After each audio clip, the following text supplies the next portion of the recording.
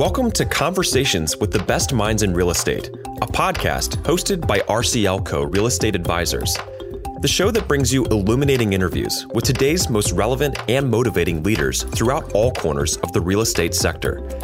Each episode will feature different masters in real estate, revealing challenging lessons they've learned, their secrets to success, and opinions regarding the state of the market.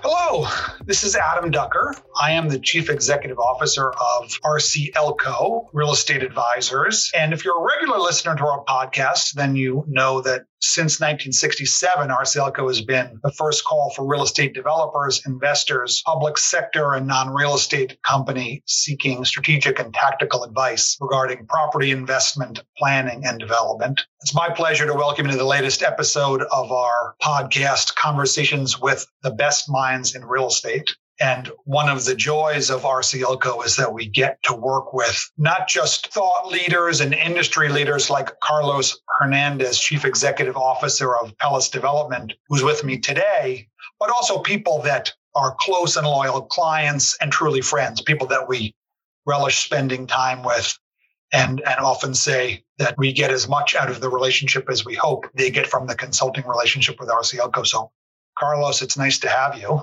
Thank you very much, Adam. It's a pleasure to be with you here. And as you say, it's exactly right. You develop these relationships over the time and beyond the technical and professional and expertise and advice. It's always the camaraderie and the amount of time you have to spend together when we're traveling to remote locales, especially in my case, and we'll get to that in a minute, but enjoying the conversations, the experience. It's like being among friends. So the feeling is mutual. Well, let me do a little bit of an introduction. So Carlos is an international real estate professional, originally from Mexico, although now working in Central America, and we'll talk about that today, and has really been involved in some of the most unique and award-winning luxury hospitality, golf resorts, but also urban mixed-use communities throughout the region.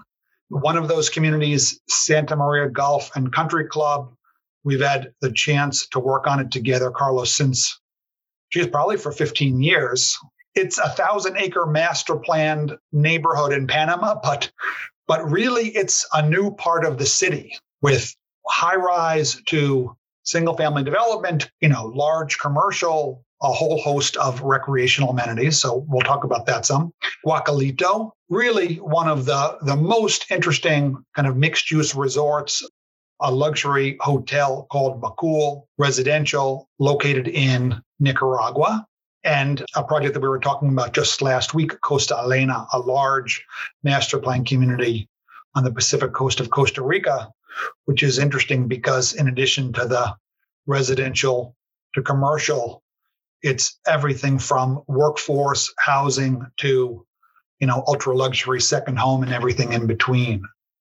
So Carlos's career has been exemplary, touching some of the most exciting projects in the region, working across countries, and really, I think it's not too much to say, helping, really shepherd this evolution in, the region's real estate development industry kind of over the last several decades. So truly one of the best minds in real estate. I'm looking forward to the conversation.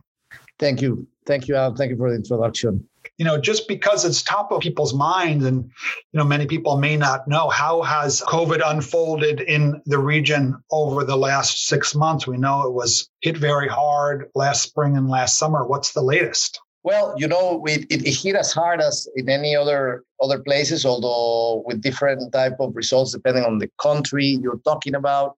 I'm currently sitting in San Jose, in my office in San Jose, Costa Rica, and Costa Rica in general, I think did a pretty good job overall. It's a country with a sophisticated and at least very well-developed social security system and public health system over the years. And I guess it paid off. I mean, nobody ever thought of having a robust public health system for pandemics, but they do have one, and it paid off generously having one, because I think the country never fell out of control. I mean, there was a moment back in November after Thanksgiving, same as in the US, where things started to pick up, but it never really reached the point of saturation. Hospitals were always with available beds and have remained so. I think that in Costa Rica feels like an overall sense of things not falling out of control. So little by little, since last November, hotels have been opening up. The border has been opened up again.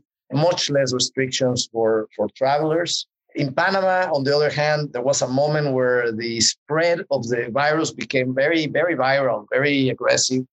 And the government instituted very, very strict quarantines and have continued to do so.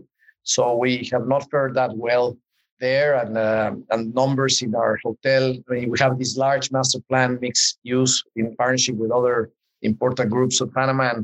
And the hotel there has been open since now. It's a luxury collection, but it's been very tough in terms of tourism. Costa Rica, on the other hand, starts to feel a pickup of travelers. It's not near where we were in 2019, because I think, Adam, that for all practical purposes, you can consider the region of Central America as a flight to destination. We're not islands, but for purpose of the market, you can consider us like an island. Our domestic economies are not big enough to sustain hotels and all that. So it feels like a way to go before we can get the traffic we need and the tourism we need, but it's getting slowly better.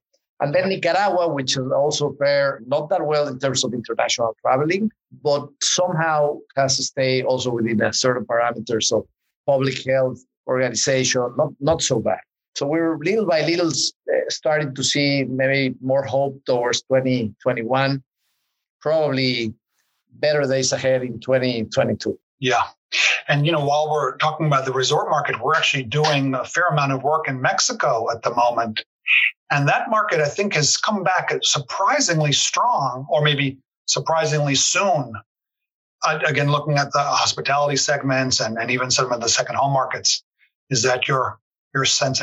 Well, Mexico has very, very strong fundamentals that are worth mentioning. One is that it never closed. Mexico never closed the airline traffic. Whether that was a good decision or a bad decision by the government is left to be seen. But nevertheless, the decision from the government was never to close, and that kept the borders open. So there was never really a full closure of tourism. The other thing that is a fundamental thing for Mexico is that it's quite a large domestic market. It's 120 million people. So if you close the borders and nobody's flying in, or there's a difficulty flying into Mexico, well, the same difficulties for Mexicans to fly out of Mexico. So whatever plans we had to get out of the cities and go to have some recreational time in the beach, that is a strong fundamental there that doesn't necessarily, you don't have that necessarily in island destinations or remote small countries like Central America. And then the other thing that has always fascinated me, Adam, is that there's certain parts of Mexico that for whatever reason are considered not Mexico.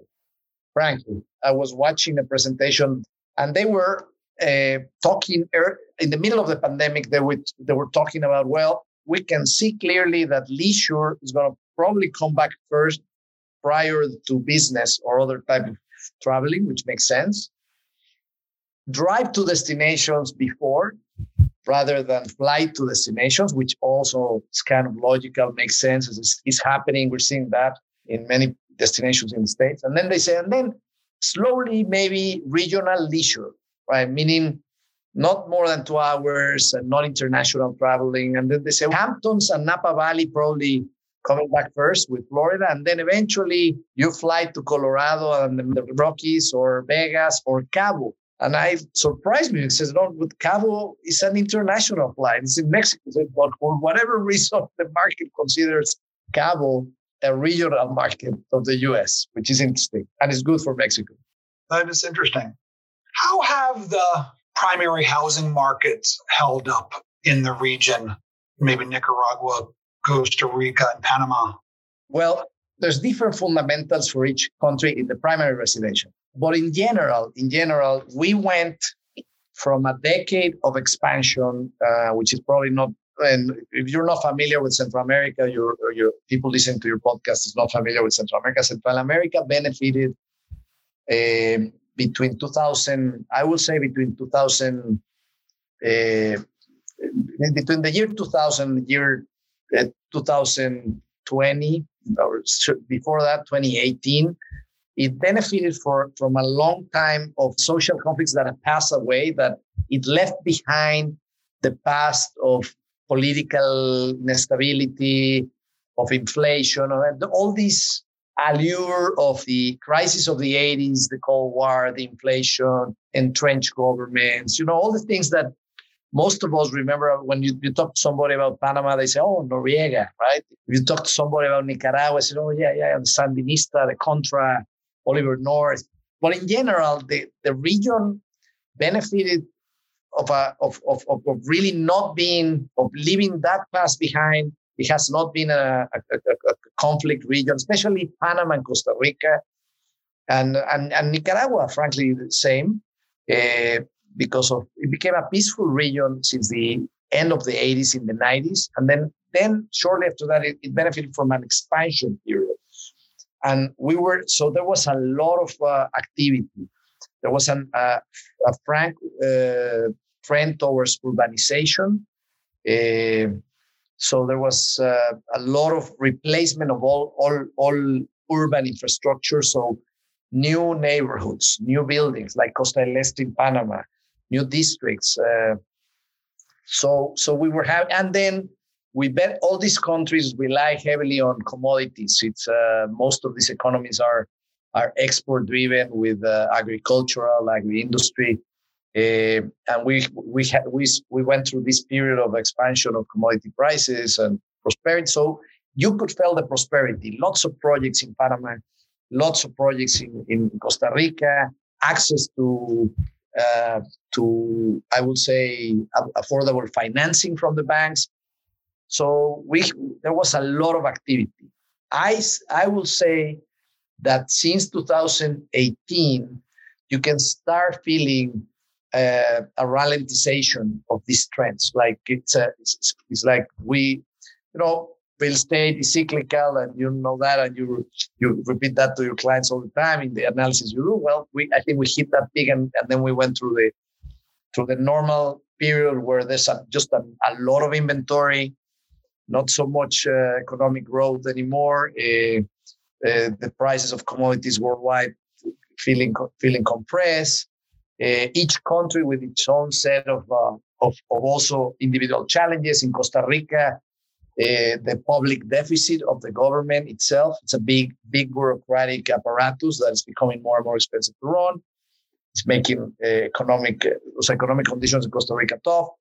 Panama, which has the most promising economy and continues to have the most promising economy, stopped growing at almost 2 digits and kept growing, but more modestly, with plenty of inventory and robust availability of units in the last year. So now the markets are not absorbing. So we're already in this slowdown of things. And Nicaragua also going through its own challenges, but in terms more of political stability, elections, etc. So we were already in a slowdown period, kind of in the bottom cycle, or getting closer to the bottom of the cycle before the pandemic. And when the pandemic hit, I think it only exacerbated these trends. And for a moment last year, the markets in primary real estate, residential, in Panama, in the 3 countries I work with Pelas Development, felt completely stopped. Then something interesting happened in the middle of the year, right into the summer, a couple of months after the pandemic started in full. The activity started up again, but it started in the luxury segment and in the single family residence, not in the high rise or condominium, which there's a lot in Panama. And it started also in the luxury real estate outside of the cities, in what used to be second homes. So you started to have the effect where deep into the pandemic, once the dust got settled and we knew what we were into and how long we were going to be into. I think my take on this is that people reassess personally their personal spaces, and at least those segments of the market that have the means to make a choice, started making a choice with their wallet and voting for more space instead of an apartment, house, garden, and maybe master plan committees in the beach, since we're going to be connected from Zoom rather than in a condo in the city. And we started to see activity again, at least in Panama and Costa Rica. But in those markets is where you can see more robust. Right. Interesting. Just to maybe set the stage for anybody listening that doesn't know the region as well, Panama, Costa Rica, Nicaragua, the markets where you're most active, they're countries of, 5, 6, 7 million people, right? So they're relatively small, but they've had this very, very strong growth, all of them. And by the way, really Mexico to Colombia, that's been a growth rate that's much higher than the United States. And one of the things that's been so interesting about working in these markets is, in some ways, like a housing industry or a modern contemporary professional housing industry is being invented. Commercial real estate markets are emerging, like the transformation from, kind of like village shopping to like shopping centers and, the emergence of an office sector. So over the last decade, it's been just transformational to see like not just more building, but the birth of an industry. We say like in the United States, right, we're largely focused on dealing with obsolescence and replacing with better buildings. And in the region, we're sort of doing these things for the first time. For the first time. Yeah, that's why in many cases, developing in the region is challenging because it involves green development. There's very little rehab or repurpose of real estate because there was just none. There was in the modern sense of what you will think is a modern commercial real estate asset or a modern A+ type office buildings. These are all really new for the standards of our industry. This is all fairly new development, all the way from Guatemala to Panama. There lies the difficulties of working in the region because green development is riskier in many times. It's time consuming depending which country you're working on, and we have learned a fair deal of that ourselves. But it's promising and it has so much potential because everything is left to be done. So there's tons of room for innovation in mixed-use development, in innovation in all the facets of real estate. I mean, there's innovation from the typology, like designers and architects and developers are working in new ways of working and creating spaces like Portafolio Inmobiliario does in Costa Rica with the Avenida Escazú, which is a great innovation in mixed use. It almost feels like a commercial. It's rather a street mixed use rather than an enclosed mall. But also innovation in how you finance these deals and recent creation of the Fibras and the Secades in Mexico. We're starting to have the SAFIs in Costa Rica, which is kind of like REITs or figures similar to REITs. So we are evolving in that regard from all mom and pop ownership, where the building X belonged to the widow of Mr. Hernandez and has been in her forever, and she won't sell because she won't sell. And we're evolving into a real estate market that is more similar to more complex, like the capital markets and real estate markets of the more developed countries. So it's getting interesting. And in the other area where I'm very active, and I've been very active in the last 15 years, is in the area of tourism and hospitality.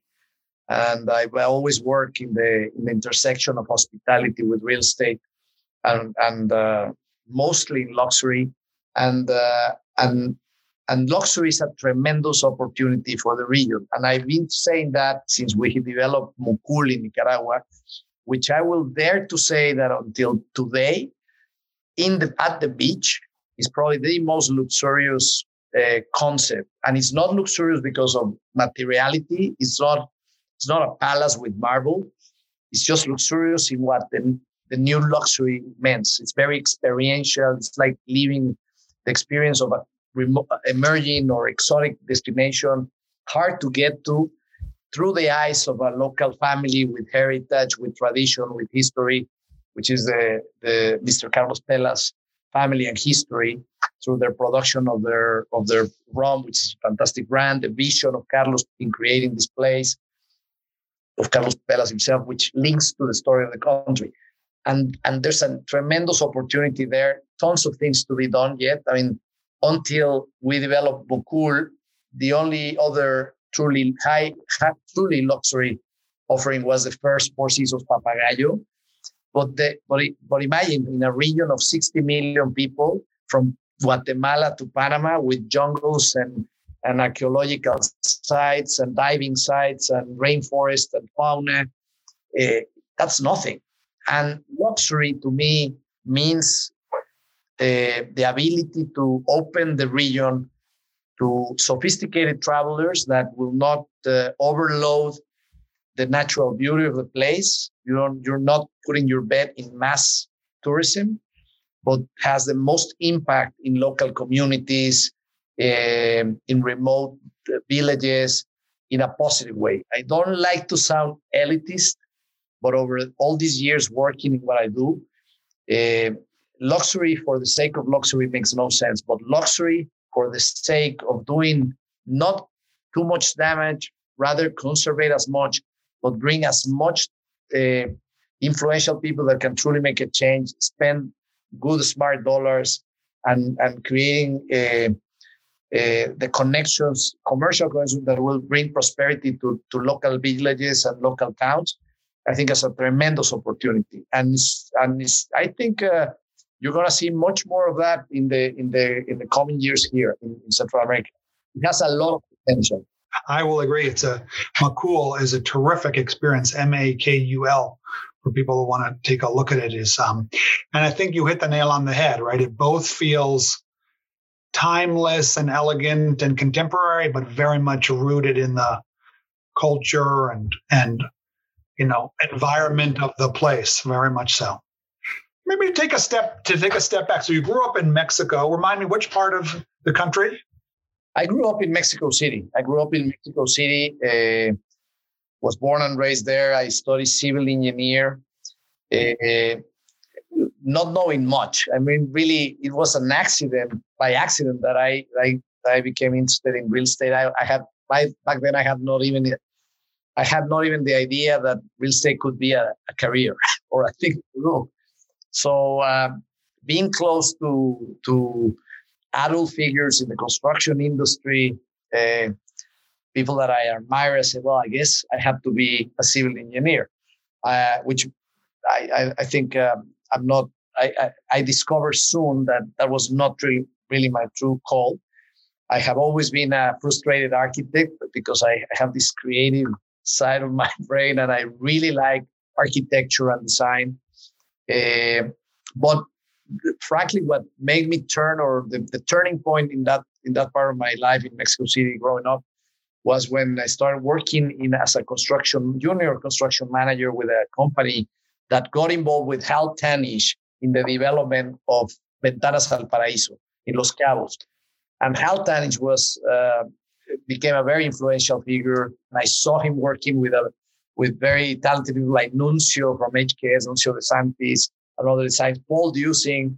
And they built this place in Cabo that really shattered whatever it is that we thought luxury could be in Cabo. I mean, before Ventanas, you thought of Mexico for your spring break, your vacation, your fishing with your boys' vacation, your tequila, margarita, mariachi, but you never thought of it for your ultra luxury $1,000 RevPAR location. And Ventanas did that. Ventanas changed the paradigm of what luxury hospitality product could be and in which country it could be. And it was a tremendous opportunity to just be close to Hal and those guys, very talented. And from that moment, I figured out, no, I don't want to be the builder or the construction manager of this project. So I want to be them. How do you do that? How do you think when you sit on a site, what goes in there? And then still in my construction management, with my construction management hat, cross paths again with a super visionary gentleman from South Africa named Saul Kessner, who did Atlantis. And whoa, that was, he was a larger than life figure. And I got sent there with a bunch of other 1,000 people to work in Paradise Island, 1,000 engineers and architects. And I was just one of the crew, but just watching him and watching what he created, that became my north, and said, no, this is what I like. This is where creativity, construction, civil engineering, architecture, and all these science intersect with the liberty of creativity and just think possibilities, right? And that was the biggest lesson. That's why when years later I met with Carlos Pelas and got a call and said, hey, my vision is to create a legacy and create a tourist destination out of my country, which is Nicaragua, and which sounded as exotic as it may sound to your listeners right now, like Nicaragua.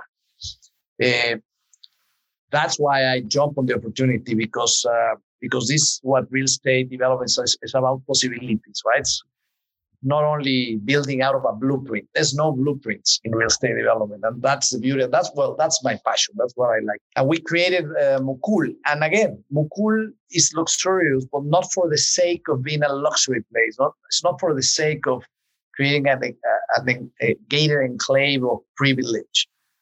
It's luxurious because it's not meant for a mass market. It was the genius of this vision was, if you're Nicaragua and you want to put Nicaragua on the map, and you don't need to put 100 rooms that you're not going to be able to fill them because there's no airlift and no one's flying to. You need to appeal to the very, very sophisticated traveler that will take many connections or fly with a private plane or to go to the most remote corners of the world and for the true appreciation of what there is in there. No need for water slides and glitz and lights and chandeliers. It's like it's what I believe today is the true essence of real luxury. It's like it's experiential in its core, textural, and real, frankly. One thing that's interesting about the region and different than North America, right, is like Carlos, the legacy of a lot of our clients is in industrials, and real estate is a new industry, and that just makes for a very different perspective. It is, and you can tell that there's a lot of innovation happening in a number of ways. And I frankly, I've been part of that transformation, and I have that privilege, and I have seen it. I've seen the Central American real estate groups, how creative they are and successful, and you can see, from 15 years to today, seeing the importance of design, for instance, little by little, more and more. Real estate developers that in the region that consider design a key component, which may sound surprising, but it's not. It was until recently, maybe it was just a necessary evil or something that you pay, but reluctantly, because it's not tangible. I'd rather build something with my cousin that that has a construction company. He can build something fast, and there was really not an understanding of where was the value of bringing all these guys from land planning firms to architectural firms. The innovations in how sophisticated the capital markets are becoming, although we're not there completely yet because we're small.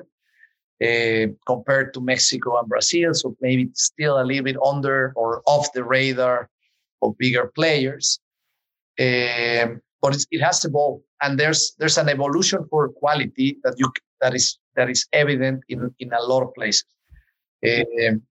Quality in planning, quality in land use, quality in architecture, quality in the overall offering and experience of what people buys and where people lives and where people go to play or work. Right?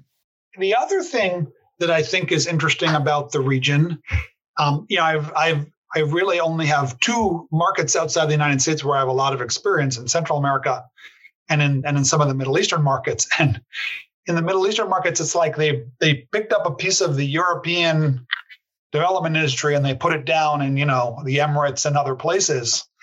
And the industry in Costa Rica, Panama, Nicaragua is very much locally grown, local companies, local talent, local people that are from the region running the real estate companies.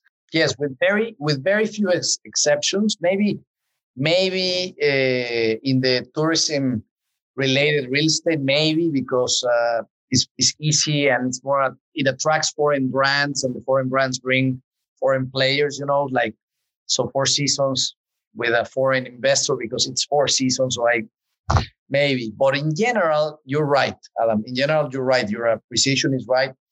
I think it's been, and it has to be because these economies are not big. So a big mistake will be to consider the coming into countries like Panama or Costa Rica, and assuming that you can just deploy quickly and fast and maximizing, yield on the land. Also, and that approach not necessarily is the right one because these economies are still very much organic. You depend very much on the size of the capital markets. If there's no capital markets, then you depend on the size of the local family offices and investors, local banking industry, which is sophisticated. It is sophisticated, but it's local, right? It's not, you're not tapping into big global banks and hedge funds and all that. And in that regard, I think is good. It has allowed the markets to evolve and create a good ecosystem of construction companies, of architecture firms, that frankly is very sophisticated. It's very, and it's becoming more and more sophisticated, which is good for everybody and for the industry. Yeah. I mean, we've been talking about this, that, there's always sort of a steady uptick in, global or international capital coming to the region, but it hasn't changed dramatically or overnight. And that will continue to evolve, but it's still early. It's still early, and I think there lies a tremendous opportunity for I think in many sectors, in depending where you are, but Costa Rica and Panama, Costa Rica is evident that is in the threshold of becoming a truly leader in tourism. The airport infrastructure is fantastic. The connectivity has been growing. So I'm just going to make an exception out of the COVID year, right? Because it's an anomaly. But if you think of it as an anomaly, you can see the trends, and it was already getting there slowly but surely. And so it holds tremendous opportunity. Also, Panama in logistics and banking as a banking hub, and the airport and the connectivity. Well, maybe to cover one more topic, I think Santa Maria is such an interesting case study for people who don't know the region. By the way, we call it a master plan community. There's a gate and a golf course, but it's not like a master plan community that anybody has seen in the States in terms of the intensity of development and the verticality and the mix of uses. How does what exists on the ground today compare to the original vision? Well, it's surprisingly loyal or true to the vision. I mean, if you go 15 years back and you look at the master plan, it's exactly the same master plan. It's exactly the same. What happened is that it's Santa Maria is very innovative in that it was never attempted to master plan such a large portion of land within the city of Panama. This is 1,000 acres right smack in the city. So it's a private enterprise of several investors providing forward thinking and world-class planning and vision into what otherwise would have been a big chunk of city. So it's the previous example of that it was also truly innovative, and it was developed by our partners. The Mota Group was Costa del Este, but the difference between Costa del Este and Santa Maria is that in this case, Santa Maria incorporated much modern planning thoughts and much more heavily recreational uses. So it's anchored by a golf course and a fantastic country and athletic club, and a beautiful hotel called the Santa Maria, which is a luxury collection. But then after that, it's truly a piece of the city. It has a business district with corporate offices, and then it has a residential district with single family homes.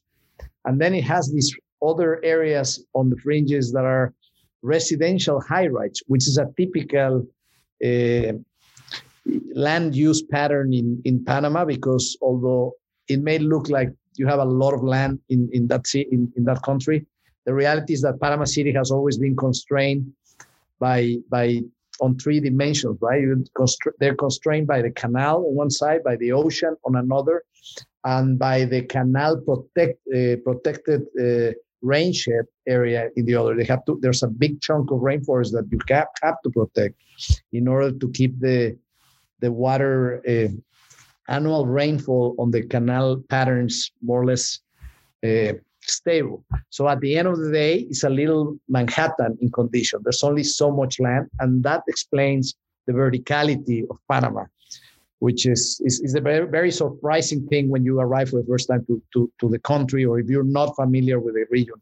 You arrive to Panama, and contrary to all other Latin American capital, which tend to be more horizontal, there was always much more land. We're late into urbanization compared to northern cities.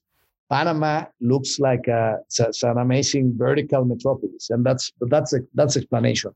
So the real innovation in Santa Maria, and the beauty of Santa Maria, is that although you're in this very dense, intense city, it managed to create a lot of value by not developing all of it. So by incorporating uses that force the project to have plenty of open space, and that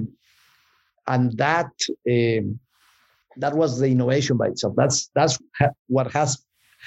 But by not using the entire extent of the land, so a little bit of a less is more approach, which is it was not typical back then, and it's still not that typical in real estate formulas.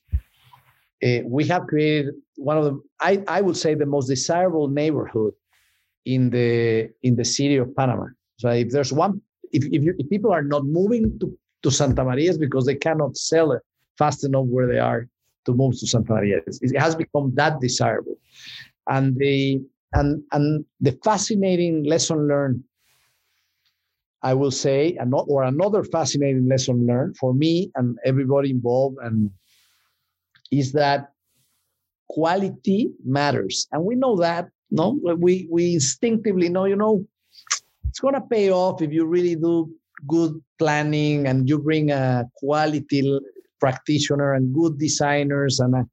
But sometimes you never really get to test your thesis, right? So does it really matter? Is I'm really getting the return on the dollars I invest in all this global team of advisors, etc. But you see, in Panama, during the pandemic, when all the real estate activity halted to zero, there was very little volume of sales, and any volume of sales that was happening in Santa Maria. So the one place where people start buying homes was Santa Maria. To me, that's a testament of what we're saying. It's like quality matters, less is more. responsible land uses. All of this is really relevant. Well, maybe that's a good place to end our conversation. By the way, I think it's such a good story, right? Because in some ways, Santa Maria was started kind of looking at an American model. And today, I think Santa Maria is a model that I hope American master plan community developers will study. Yeah, exactly. Right? So it took the model and reinvented it, and maybe now it's a model for other markets. Exactly. Well, it's interesting because you take the good practices of other markets. It's the best way to learn real estate. So at real estate, you have to take the time to see as much as you can, compare other projects. But I also think that the value or the act of talent on these projects with Pelas Development Group, what we're proud of is that we put the boots on the ground, and we really make the projects strategic to its context. We're not developing formulas. We're not fast. We're not a fast gun, or fast on the gun type of developer, and it's paying off. We've been careful. We've been thoughtful. We've been we have done this with purpose on primary real estate, with luxury and good quality planning in the middle of one of the most intense urban cities in Central America. True experiential luxury of the highest end type and the lowest density possible in anchoring legacy and family with a vision of Mr. Pelas in Nicaragua. I think that's the thing. There's working with no formulas, but really thoughtful and purpose real estate development that is of the place. That's what makes the difference. It pays off eventually, right? Well, thank you for the chance to work together over these years, and for our partnership, and for spending time with us today. No, and you guys have been incredibly helpful, and it's easy to talk about the projects in a 1-hour podcast, but you and Gadi and all that been witness to the complexity. How do you analyze them? There was not necessarily a lot of comps, So it's always been it's always been a challenge, but a pleasure to really work with you guys over the years on this region, and looking forward to continue to do so in the coming years. Likewise. We hope you enjoyed listening to this episode of Conversations with the Best Minds in Real Estate, hosted by RCLCO Real Estate Advisors. If you are interested in learning more about RCLCO, go to rclco.com and follow us on Twitter @RCLCO. Don't forget to subscribe to new episodes of the podcast, and make sure to leave us a rating on iTunes. Thanks for tuning into the show.